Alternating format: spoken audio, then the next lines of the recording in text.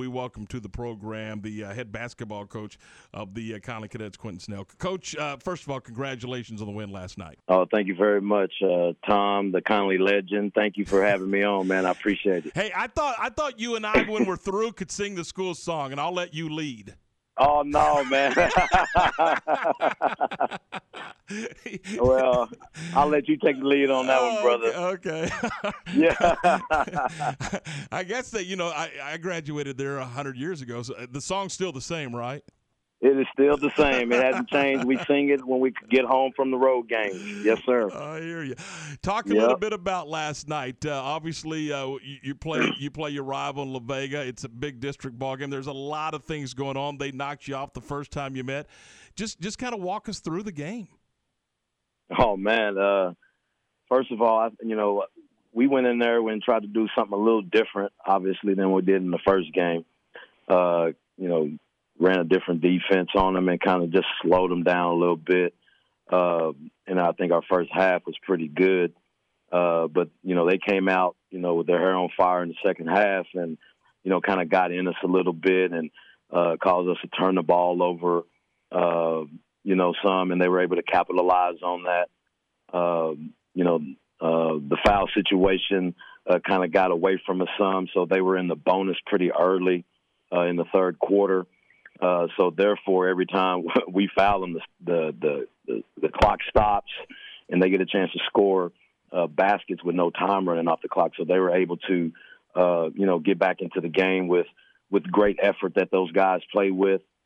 And of course, it's kind of La Vega. Neither team wants to lose each other. So you're really going to have, guys getting after it and trying their very best to win the game.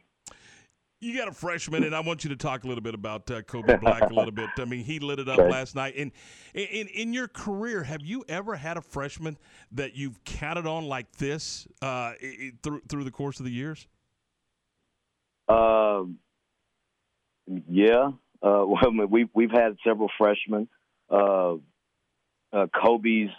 older brother, Corey, he played for us as a freshman. My son played for us as a freshman, and they both played, good minutes for their teams at that time as freshmen. But Kobe has done a good job for us.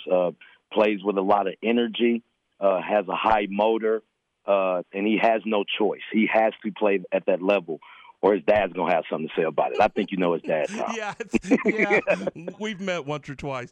Once or twice, yeah. So with that being said, I'd like to throw out this little piece of trivia. There is their older brother, Keith Jr., he also played for me. So if the good Lord allows me to see Kobe through his senior year, I would have coached a kid with the last name Black for 12 straight years. Wow. You know what that says, yes, don't sir. you? You know what that says, Quentin? What does that say? It I'm says old? You're old.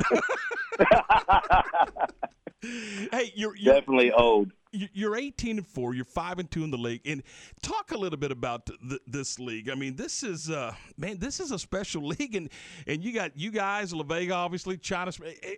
This league gets after it, don't they? Oh yes, sir. I mentioned to somebody the other day that this league is really defensive minded.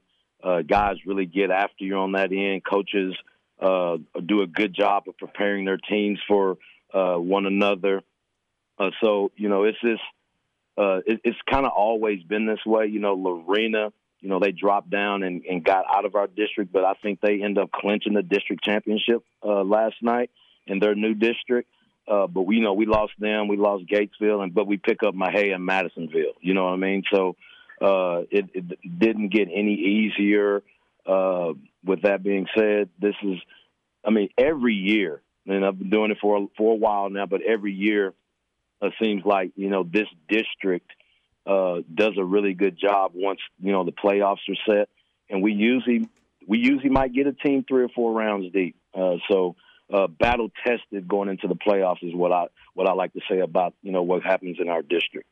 Coach, one of the things that Tom and I were talking about in the break before you came on was us sharing sports with our daughters. What is it like to have your daughter follow in your footsteps? I mean, I said before, it's really special that she made a decision, to become a coach, to get into education. She has been connected to Conley since she was 3.5, 4 years old. And for Conley to give her an opportunity to start her career back home and get the opportunity to, just give back to the community. And, she gets a chance to coach some girls, and she just tries to pour into them, those things that were poured into her. Coach Baucom, she's still here, and Rianne still kind of used some of those lessons that even Coach Baucom has taught her, in the past with some of the girls that she's dealing with right now. But then at the same time, I've always talked to her about how important it is to try to, build good relationships with with anybody that she works with, but especially these kids that she gets to make an impact on a daily basis. So, yes, sir, I'm real happy that, honestly, that, she loves school. She's got, several degrees, never thought that she would get into to teaching and coaching, but she really loves school and making an impact on the kids and the colleagues she works with. Hey, Coach, congratulations. Good win for your team last night, and we wish you guys continued success. I appreciate it. Thank you guys for having us on. We appreciate it. Talk to you soon. That is Quentin Snell, the head basketball coach of the Conley Cadets.